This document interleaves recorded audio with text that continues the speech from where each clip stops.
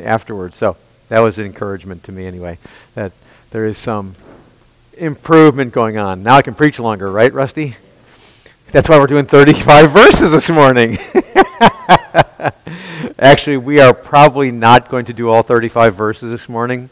I wanted to give you the big context, which is why I had Tom read it all, but there's actually two major themes in this section of verses that we looked at this morning that Tom read. And I've debated for a long time whether I want to just take one of the sections or take one of the themes, or take both themes and deal with both at the same time. I think I'm probably going to keep it a little shorter, and because frankly, as I think about it, I don't know how I'm going to get through two themes all at once. So maybe I'm just too wordy. I don't know. So we're going to look at the first theme that we discover before we get into the second theme, Lord willing, next week. And we may actually take the second theme and spread it over 2 weeks. I haven't yet decided. So just wanted to let you know. Because the second major theme of this section is actually really, really important, not just from a historical standpoint. Neither one are just important from a historical standpoint. But the second theme is dramatically important in how Christians interact with other Christians. Appreciate your confession this morning, Tom, because it kind of interplays with that very thing. But the first major, what I would argue is a major theme of the text, we can flow through probably through verse 19, which is where we're going to be camping this morning. Tom just read it, but before we get started, let's have a word of prayer, and then we'll look at the text a little bit more tightly. Let's pray. Lord, help us this morning as we consider your text, that we will see this theme that we discover in chapter 15, 1 through 19, that has been there before. We know to be the case, but it kind of gets summed up here. And Lord, I pray that you will help us as we consider it, that we will recognize the emphasis that you place on this subject and this theme. And Lord, I pray that our hearts will be in agreement with it and with you. So help us to understand it and to respond and to glorify you. In your name I pray. Amen. We know the storyline. Acts 15 is one of the more famous passages in the book of Acts. It's, as it's labeled in your book, in your Bible, probably at the very beginning of the chapter, it's labeled the Jerusalem Council. Is a time when, as a matter of fact, it is the first council, and it's really the only biblically recorded council. But the church over the centuries, especially the early centuries, the first 9 or 10 centuries, patterned themselves after the Jerusalem Council whenever there was a major theological controversy. They'd come together, they'd wrestle with what the biblical answer is, and try to figure out what it is, and then they would come up with dogma, as it were, statements that would declare this is what God is actually teaching in the Scriptures, and that is not. Many of the controversies, like the Pelagian controversy and numerous other ones, were addressed way back, 5, 6, 7, 800 AD, addressing these dramatic, what oftentimes almost inevitably ended up being a separation between heresy and orthodoxy. And this is really the first time that it happens, and it is the biblical time when it happens, where the church in the Scriptures gets together to deal with a major controversy. We saw the controversy earlier where people were talking about the need to be circumcised. It shows up again here in chapter 15. You'll notice right away in verse 1, but some men came down from Judea and were teaching the brothers, that is to Antioch, where Paul and Barnabas are, were teaching the brothers, unless you are circumcised according to the custom of Moses, you cannot be saved. Now, I want to pause on this just for a second. The issue of the day was an issue of circumcision. And that obviously flows out of the Old Testament law. In order to be a Hebrew, in order to be Jewish, truly Jewish, in order to be blessed by God, or to be more specific, in order to receive the blessings of God, in order to have any hope of receiving the blessings of God as described in Deuteronomy, and to avoid the curses that are listed in Deuteronomy from God towards unfaithfulness, one of the things that was necessary was Circumcision. If you're not circumcised, you would not receive the blessings. You would receive the curses. That's what the Scriptures record throughout the Old Testament, explained very clearly in the book of Deuteronomy, later in the book of Deuteronomy. When Christ came, he came to what? The law. He came to fulfill the law. The law, in other words, all through the Old Testament, the law was pointing not to do it well, but it was pointing to you can't do it. And so it was pointing to, number one, you can't fulfill it. Number two, it was pointing to Christ will fulfill it. The Redeemer, the Messiah, will completely in every way fulfill it. And as a result of that, today we either stand before God as people who have His righteousness because He fulfilled the law, or we stand before God condemned. I tell this to people all the time, because I hear people say it all the time. My goal in the way I live my life is that ultimately at the end of the day, I will hear, when I'm standing before God, I'll hear, well done, good and faithful servant. And I always remind them, you do realize the reason why you will hear, well done, good and faithful servant, is not because of your righteousness, but because of an alien righteousness. It's not yours, it's Jesus' righteousness. And so in the judgment, what is being observed is not how well you did. It is what is being observed is the righteousness of Christ because He ran well. Correct? How well did He run? Perfectly well. Perfectly well. And that's exactly what Paul talks about in Philippians chapter 3, when he talks about having a righteousness that's not his own. Because my own righteousness ultimately at the end of the day will what? It will set me up to receive the curses, right? My righteousness will only set me up to receive the curses. Well, there were some people in Antioch, we see in verse 1, that didn't understand this.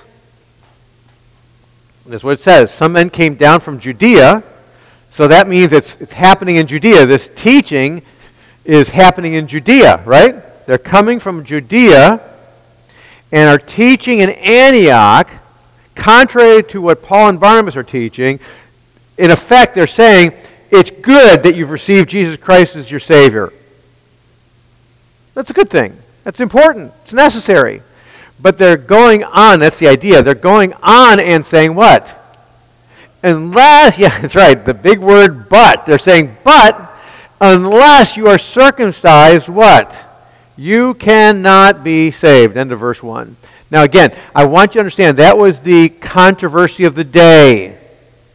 And it's really important that we don't leave this merely, we recognize the historical setting, we study it within its historical setting, but we must recognize, and I think this is the major theme that we can drag out of this text, that this is the issue they're dealing with, right?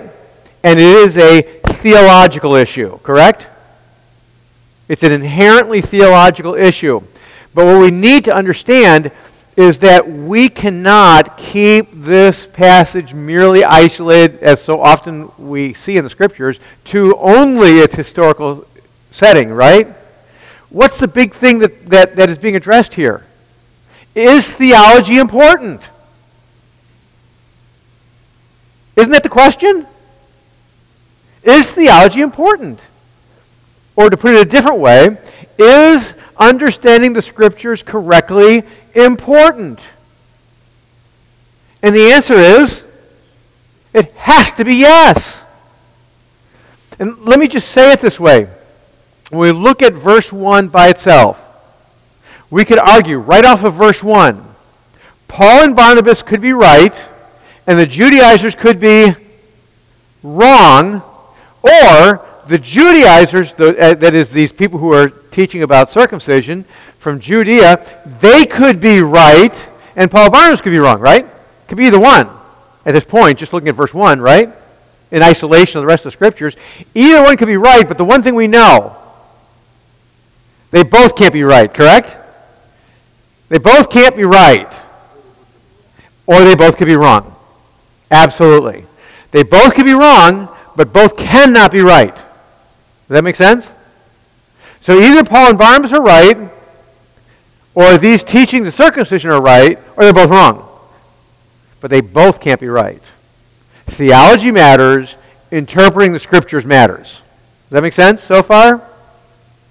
So the challenge that we see here is who's right. Now, again, please understand, when we look at this text historically, they're wrestling over circumcision, but more specifically, they're wrestling over the issues of,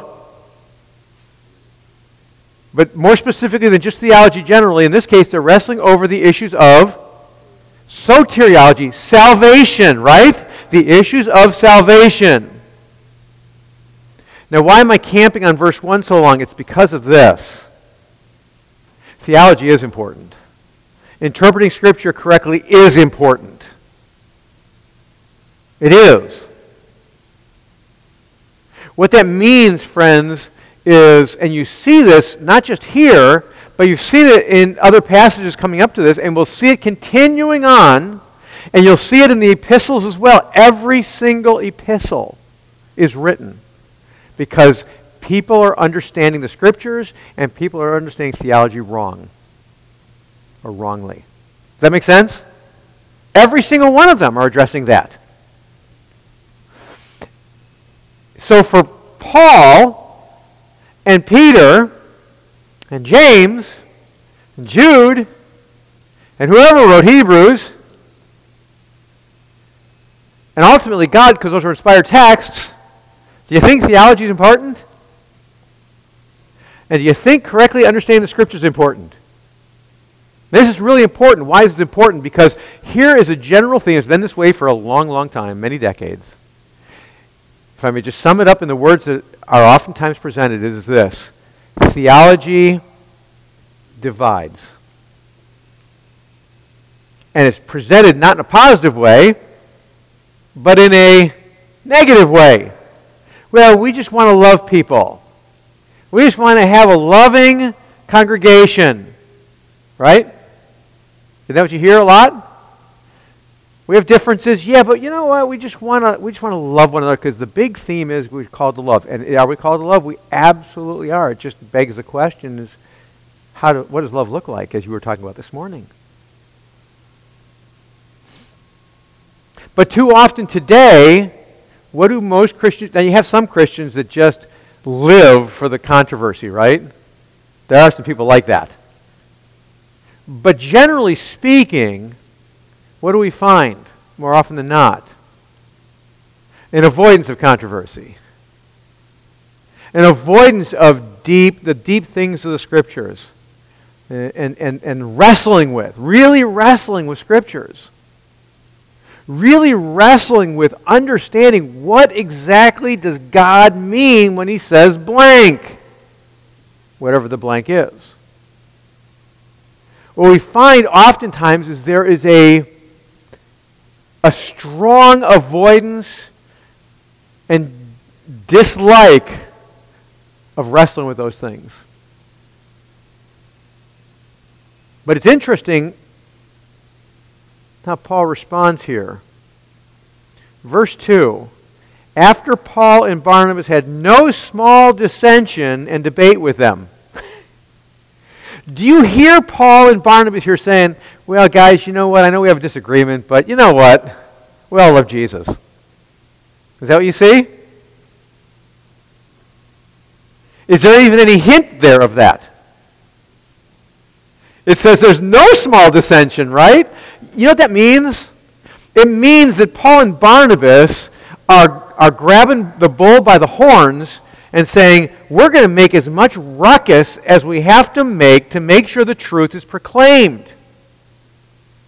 That's what he's saying. That's what it means. What Luke is saying about this thing that happened in Antioch is that for Paul and Barnabas, the truth about salvation, the truth of what God revealed in His Word, is so important that the difference cannot be swept under the rug. It cannot be avoided. It must be addressed straightforward and as aggressively as necessary to get the truth clear. That's why it says, verse 2, and after Paul and Barnabas had no small dissension and debate. It's an ongoing thing. It's dissension, which means what? It means Ken says A, and Charles says B, and they're saying, and Ken keeps saying A, and Ken keeps saying, and Charles keeps saying B, and Ken keeps trying to argue A and why he's holding to A, and Charles is continuing to argue B and why he's holding to B. And more importantly, why they're correct from the Scriptures. And the whole goal in Paul and Barnabas addressing these people from Judea is this. Let's see who has the robust and correct understanding of the Scriptures. This is what God says. Let's see what it is that God declares. And why is it so important for Paul and Barnabas? Why can't they just let it be? What do you think?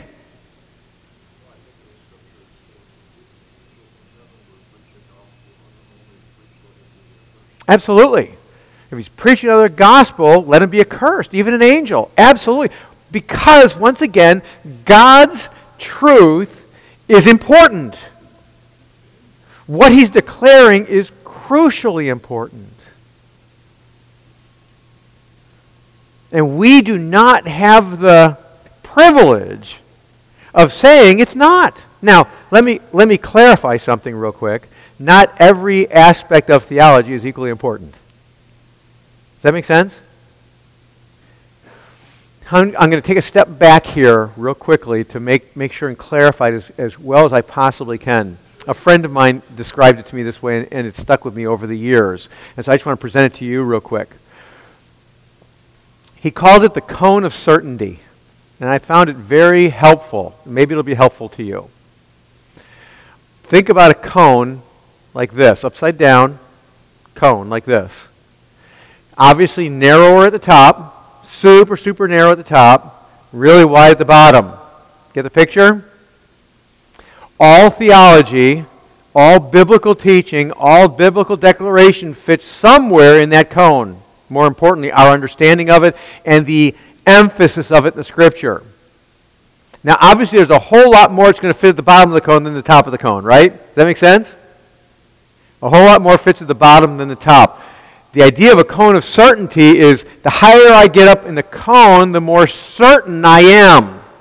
Now, my presumption is that I'm certain because God has declared. Does that make sense so far? Like, for example, real down low in the cone of certainty. If you go to Genesis chapter 6, where they talk about the sons of God and the daughters of men. And this thing has been debated for ever since probably it's been written, what that means. You know where that fits on what the answer to what that all is? It probably fits really low in the cone of certainty. Because we don't have a whole lot of data to understand it. We don't have a whole lot of corollary passages to bring it to bear, to clarify it. We can maybe get some ideas of what that means and all, but it's kind of low on the cone of certainty, isn't it? For Paul and Barnabas, you know what was really high in the cone of certainty? Really high, which means super dogmatic. You know what's really high up there? Salvation by grace through faith in Christ alone. That was right up in the point of the cone. And you know the result of that was? For Paul and Barnabas? No small dissension and lots of debate. Now sometimes Christians, again, get caught up in arguing and debating and having a great dissension over stuff at the bottom of the cone. And it's needless divisiveness. Does that make sense? And I would argue it's worse than that because it's keeping us from discussing and debating and dissenting over the things that are really essential. Because we only have so much time, right? We only have so much time. That doesn't mean we're only dissenting on the things at the very point. Well, there's other things. It's just that as it works its way down the cone, we become less and less certain. Right? Does that make sense? I become less and less certain as it works its way down. So there's things that are absolutely necessary to go to war over. And there's things that we can discuss, but at the end of the day, we know, like, yeah, I'm just not really confident where I'm at on that. And it's not because I don't have enough study. It's just, and looking at it, like, I'm not getting any resolution because there's not enough data. So I say it to say that it's not only, well, we got to fight over circumcision only. I mean, that today is, for most of us, is not an issue. Any of you all have any real fights over circumcision in the last month or year or 10 years? Anybody? It's not really an issue anymore for the most part. Now, if you're Jewish and a believer, it may be an issue still, right? It may. That doesn't mean it's not real high in the cone, because it is, isn't it? It's real high in the cone because God made it real high in the cone, didn't he? He made it really clear. But for Paul and Barnabas, this was the issue. And what I'm trying to get across at this point when we look at verses 1 and 2 is there's more than just that in the cone. For example, if I may just throw this out here, I feel very comfortable with saying very high in the cone, in my thinking of the Scriptures, is the issue of eternal security. I think eternal security is way up, jammed up high in the cone. You don't believe in eternal security? There's going to be a lot of debate. There's got to be no small discussion. Does that make sense? If you believe, for example, real high in the cone, for me, and should be for everybody, if you believe that this side of glory we can live a sinless, perfect life, there's going to be no small discussion. And there's going to be a lot of debate. Because to believe that is to deny Scripture. It is going to be to deny Scripture. There's a lot of things. And some of those that I just mentioned are really common today. In fact, both of them are. They're very common today. And I'm not going to relent on those. Because I'm absolutely convinced in what the Scriptures say. And I think it's really, really clear. And there's a number of other things that fall in the same categories. What am I trying to get across in verse 1 and 2? It is this. I'll say it again. It's a major theme of the text. Theology is important. The implication of this text is that true believers are in a position, no, not as soon as they're saved, but true believers are in a position to do what? To be able to what? Yes, to bring God's word to bear in these essential things. And to bring God's word to bear effectively. That you know the Scriptures so that you are able to discuss. So that you are able to defend. So that you are able to, even use the word debate the issues, because they're important. Now, we all do, don't we? We are all able to have long, extended conversations about a variety of things, aren't we? And even debate, aren't we? You don't believe that? Walk up to any other Christian you want in America probably right now and just say, so, what do you think of Biden? Or what do you think of Trump? Or what do you think of Pence? Or what do you think of Kamala? Do you think you'll have a long discussion with most people except for Ken? Do you think? Say that again? Yeah. You know it would happen, wouldn't it? You know it would happen. It would go on and on and on. Or about the riots going on. Do you think if you go up to almost any Christian and ask them, hey, what do you think about this? Do you think you're going to have discussion extended? And if you disagree with them, do you think that there's going to be debate? Why is it that we don't find that happening in our lives with regard to the truth? It's an interesting thought. Why isn't it that that's happening? Is it because we're all in agreement on everything? Do you think? If it is, then we're the most unique church in history. I mean, all through the New Testament, isn't that what's happening all the time? There's disagreement. Wrestling with stuff. Disagreement. Struggling. So, in verse 2, after Paul and Barnabas had no small dissension, and debate with them, Paul and Barnabas and some of the others were appointed to go to Jerusalem to the apostles and to the elders about this question. So the church in Antioch said, hey, I'll tell you what, why don't you guys go down to Jerusalem, get together with the elders and the apostles and work together and figure this thing out. We want to hear from everybody. Paul and Barnabas agreed. That's a great idea. So they came down. So being sent on their way by the church, they passed through both Phoenicia and Samaria, describing in detail the conversion of the Gentiles, and brought great joy to all the brothers. Stop there for a second. There's a major controversy going on, isn't there? Isn't there? I mean, it's gigantic. It's the very core of what salvation is. It's either by grace through faith alone, or it's grace and works, or faith and works. Sounds like the difference between conservative Protestantism and Catholicism, even today, isn't it? Same debate. Yet at the same time, in the midst of this crazy controversy, as Paul and Barnabas are heading down to Jerusalem, somewhat of an aside, but an important aside, as they're traveling, isn't it interesting they're not stopping at the churches along the way and saying, can you believe what's going on in Antioch?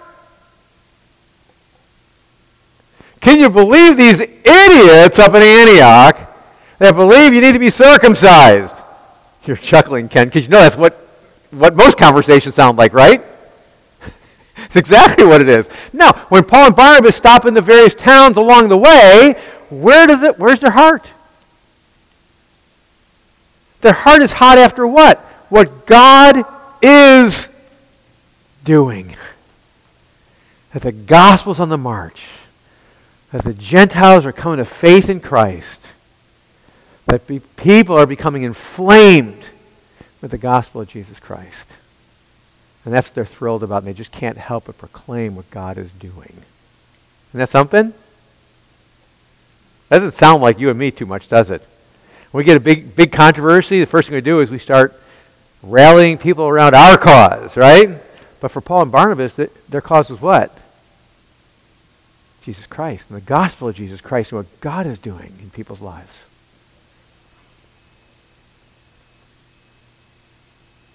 Verse 4, when they came to Jerusalem, they were welcomed by the church and the apostles and the elders, and they did what?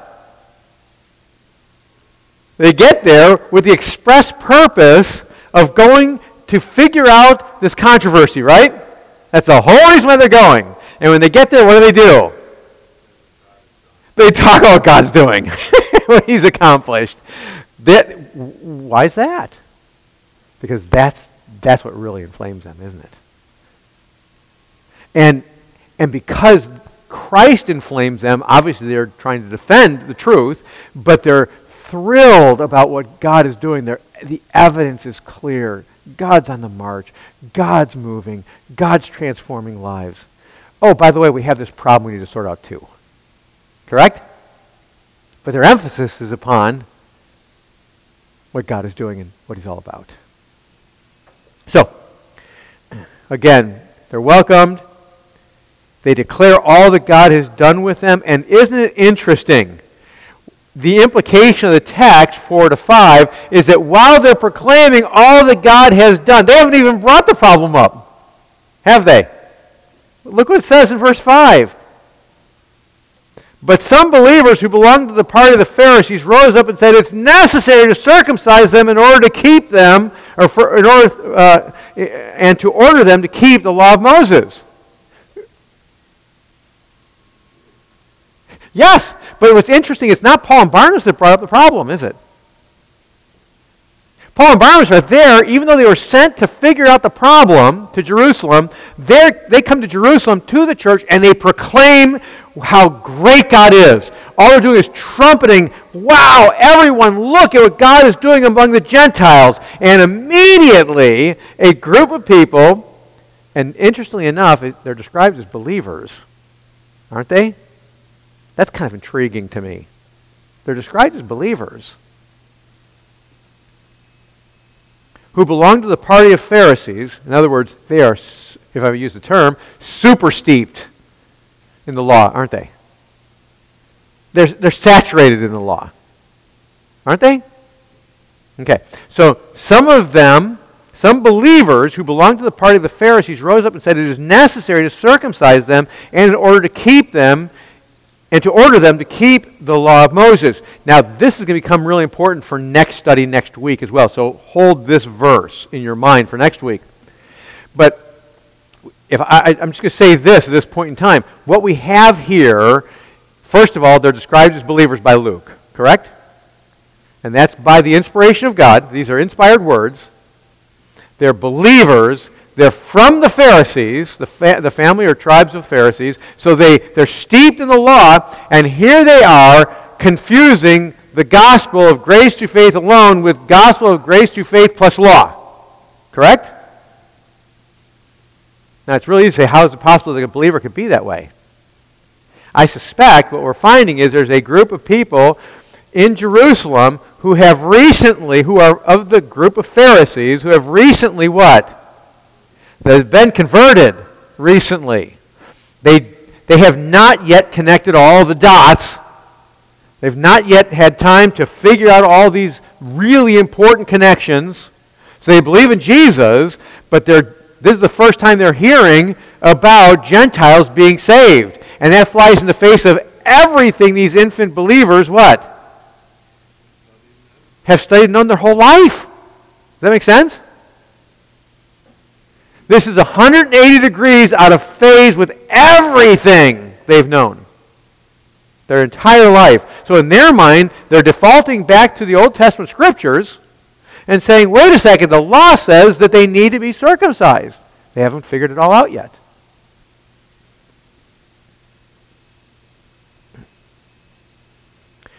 Interestingly enough, it says next, the apostles and the elders were gathered together to consider this matter. So immediately there was a gathering of who? The apostles and elders came together to figure out what's going on, because the evidence is very clear. In the Jerusalem church, there is a major division. Paul and Barnabas proclaiming that the gospel is going to the Gentiles exposed it. Seemingly the church in Jerusalem hadn't figured it out yet.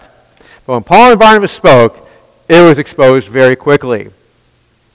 Verse 7, after there had been much debate, in which other places in the scriptures say that some of that debate was in between Peter and Paul. There was quite a debate between Peter and Paul. Because initially, Peter and Paul disagreed, and the scriptures say that Paul confronted Peter to his face. Isn't it interesting that the very first person in the text, therefore, that speaks up is Peter? And that's not because of his brashness. It is because of repentance. Peter speaks up and he says, it says there, he stood up and said to them, that is all the elders and apostles, brothers, you know that in the early days God made a choice among you that by my mouth the Gentiles should hear the word of the gospel and believe, referring primarily to chapter 10 and 11 of the book of Acts. Early on, God had me be the one. Of course, then Paul is saved and then he takes over, and from here on, this, by the way, is the last time we see Peter in the book of Acts. It's a very important time. You know that in the early days, God made a choice among you that by my mouth the Gentiles should hear the word of the gospel and believe. And God knows and God who knows the heart bore witness to them by giving them the Holy Spirit just as he did to us. So Peter, the apostle, is standing up before the elders and the apostles saying, first, number one, you know that I was called to go to the Gentiles, and I did. And the result was, so he's reviewing what God had done in his experience as well, and it matches what's going on with Paul and Barnabas. He said, what? And he made no distinction between us and them, having cleansed their hearts by faith. He said, listen, I was circumcised. This is in effect what he's saying. I was circumcised. They were not. And yet God saved them by faith just as he did you and I. That's what he's arguing.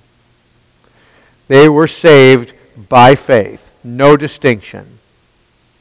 They received the Holy Spirit just as we did. Verse 8 and verse 9, no distinction. He makes that statement very clearly, no distinction.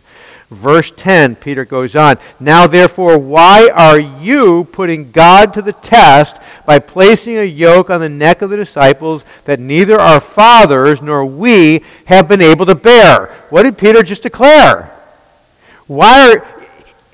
He said to the elders and apostles, in effect, he said, guys, you know we couldn't keep it. And the implication is, guys, you know that the law's purpose was not to keep it, but was to expose that you can't.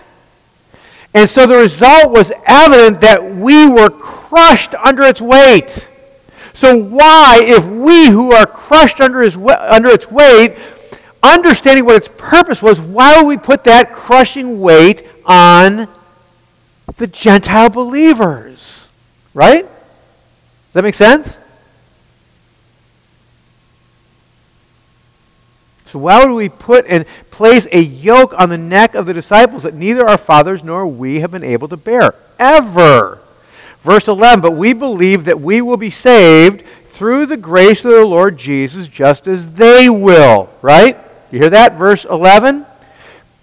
Peter declares unequivocally, no, it is not circumcision in any way. As a matter of fact, implication is not about the law at all. Right? The law, there's no aspect of the law that will save. He says very clearly, we believe that we will be saved through the grace of the Lord Jesus just as they will. Not grace plus, grace alone. Do you sense this? That if I may just step back again, do you sense that theology is important? Do you sense that what God has revealed in the Scriptures is really important? Do you sense that for the apostles and elders, it was really important to defend it and to argue it and have dissension over it? You get that sense? I mean, even Jesus said he didn't come to bring peace, but to what? Bring a sword. Do you sense there's a potential for sword activity here? I'm not talking literally. I'm talking about figuratively dividing people. Do you sense it? It's really clear. What is really stunning is verse 12. What does it say in verse 12? And all the assembly fell silent, and they listened to Paul and Barnabas as they related the signs and wonders, or what signs and wonders God had done through them among the Gentiles. That little statement in the beginning of 12, and the assembly fell silent, is really, really important. And it's probably the first indication that although the elders and apostles gathered together to consider this matter, it's the first indication, because it uses the word the assembly, which most likely is not referring to the elders and apostles, it's referring to the entire church.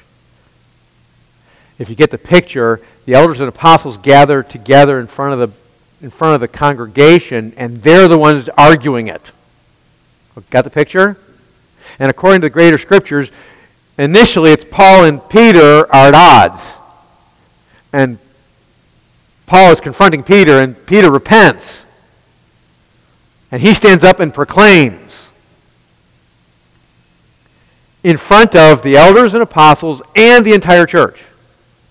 There it is. And that's why the beginning of verse 12 is so important. Remember where this whole section started? Not verse 1, But verse 5, but some believers who belonged to the Pharisees. Notice what it says in verse 12, and all the assembly fell silent. If they were unrepentant, these Pharisees that are believers, if they were unrepentant, would they have fallen silent, do you think? Not even close. This is key because you have believers, right? Paul and Barnabas and the elders and the rest of the apostles are standing up way up. They've crawled way up high in the cone of certainty. And they're arguing about that, fighting over what this means. And as Paul is confronting Peter, and probably there's other confrontations going on amongst them in front of the whole congregation, I mean, it's probably kind of raucous. The truth comes out, and they come to agreement. And as Paul and Barnabas, then, as they come to agreement, Paul and Barnabas begins to proclaim the truth, the whole assembly becomes quiet. Why? Well, because everybody's falling in line. It's coming to agreement. It's come to agreement that salvation is by grace through faith alone. And it settles down, and they get quiet. You had a question? Yes. No. Oh, yeah, it's not saying that all the Pharisees got saved, but those who were saved were there. Those who were believers that are the Pharisee sect are there.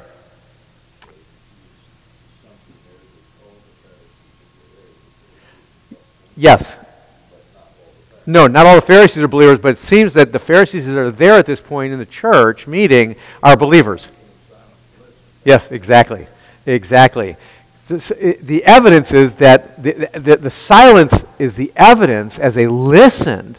The silence is the evidence that the people who were in disagreement in Jerusalem, not in Antioch yet, but in Jerusalem, the believers that are there at the church meeting are either remaining in agreement because they were in agreement from the beginning, or they're repenting and embracing the truth.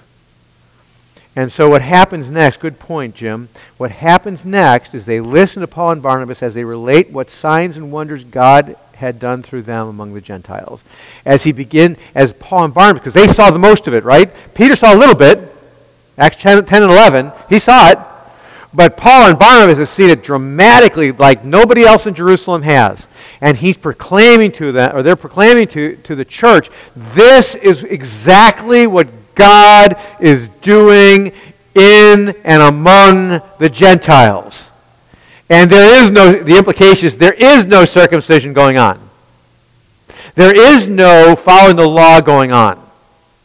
There is no embracing the law for salvation's sake going on. But God is doing great things, amazing things, wondrous things among the Gentiles. Verse 13, after they finished speaking, James replied. So James gets up next. Brothers, listen to me. Simeon, referring to Peter, has related how God first visited the Gentiles to take from them a people for his name. And with this, the word of the prophets agreed, just as it is written. James gets up and he says, hey, we've heard the testimonies. But what we need, along with the testimonies, is a clear connection to the Scriptures, right? A clear connection to the Scriptures. And so he turns to Joel. Just as it is written, after this I will return, and I will rebuild the tent of David that is fallen. I will rebuild its ruins, and I will restore it, that the remnant of mankind may seek the Lord, and all Gentiles who are called by his name, says the Lord, who makes these things known from of old. What James just did is he said, all the stories we're hearing, all the illustrations, examples that are being presented by Peter and by Paul and Barnabas, all the theological wrestlings that have taken place, it all is in agreement with the Old Testament. The Gentiles will be saved, and they will actually, according to the context, will be used to rebuild the ruins of the tent of David. That's what it says.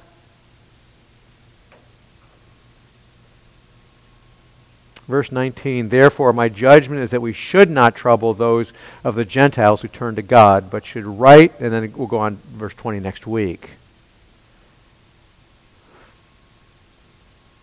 So the declaration is really clear. James, Paul, Barnabas, Peter, the united front of the elders and the rest of the apostles, and now the whole church. We should not put the yoke upon the Gentiles. A yoke that we could not bear. A yoke that was too great. Does it remind you of anything when he starts talking about this yoke he could not bear? Does it remind you of anything? Yes. Yes. They're drawing directly from Jesus' statement. The yoke that we're trying to put on Gentiles, even we could not bear as natural-born Jews. And without even saying it, the idea is, I want to remind you what Jesus said. My yoke is easy, and my burden is light. Isn't that true? It absolutely is true. Why do I stay on this text this long? Because of the great theme of 1 through 19. The great theme of 19 is that theology is important. That the scriptures are important. That the truth declared is essential. And the underlying emphasis in that theme is this. It is essential for true believers to two things. Number one, know their theology and the scriptures. Number one, to be intimately knowledgeable with the theology and the scriptures. And number two, it is essential that the true believer is one who defends the truth of the scriptures and defends true theology against all comers. You know, it's interesting. You look through the scriptures and you never find a time recorded, Genesis through Revelation, you never find a time recorded where somebody started teaching something that was really bad. And it's recorded that the believers are like,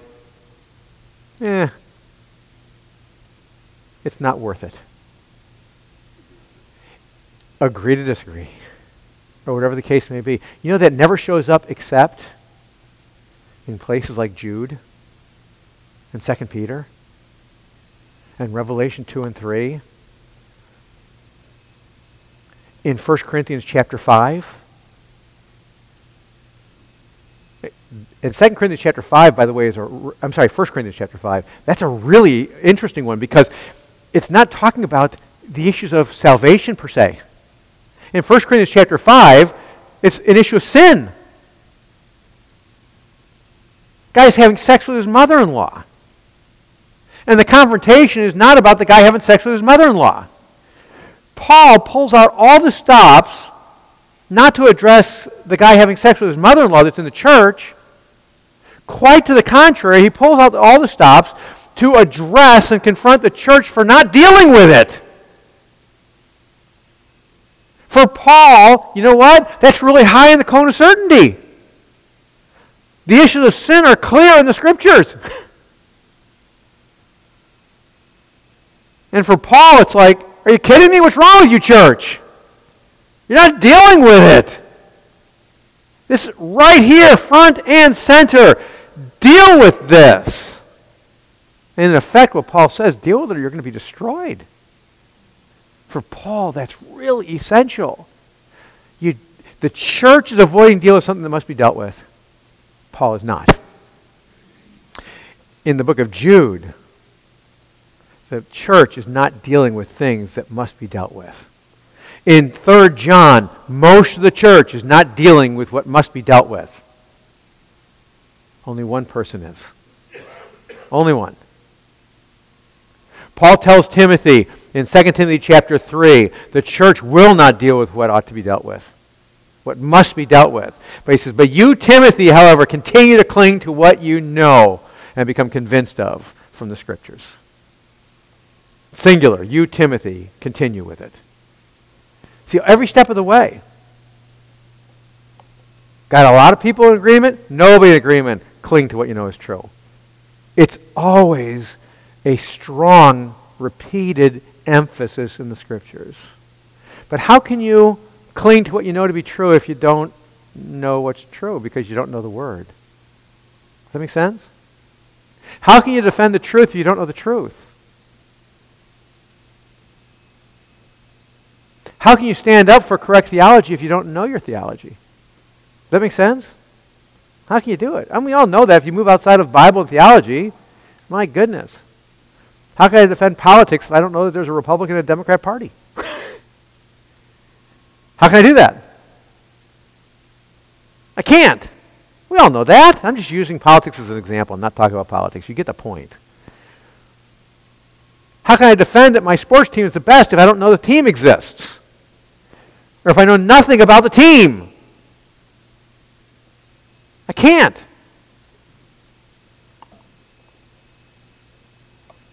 If I say the Lakers is the best team in the league, and you say, well, what do you mean? Why would you ever say that? You know what my next answer is going to be? I don't want to think about the Lakers. Yeah, I don't know anything. That's how stupid it would sound, right?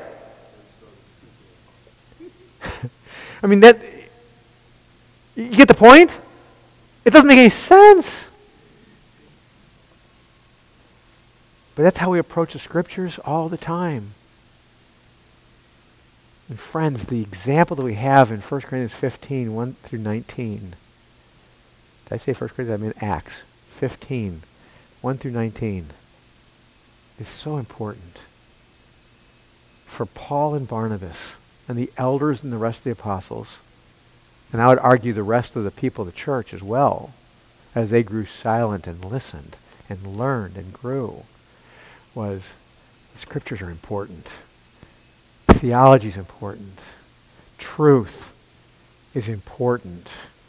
And the juice is always worth the squeeze. Especially the higher we get in the cone of certainty. What's that? And as they watch, can you imagine watching Peter change his mind live, real time, right there on the spot? Peter declares with just his example the reality that theology and truth is important. And he's willing to change.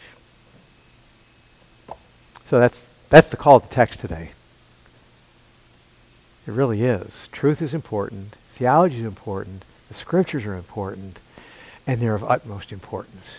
And they, more than anything else in our world, deserve to be defended, debated, and even have great dissension over.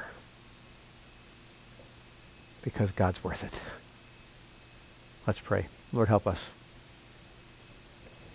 As we continue through this text next week and following, that we will be reminded again, and I know we all give a verbal assent to the idea that the Scriptures are important, that the truth is important, that theology is important, but too often in our lives, it just isn't.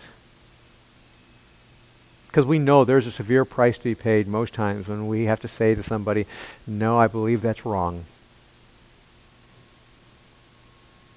Because we know most times people love being right more than they love the truth.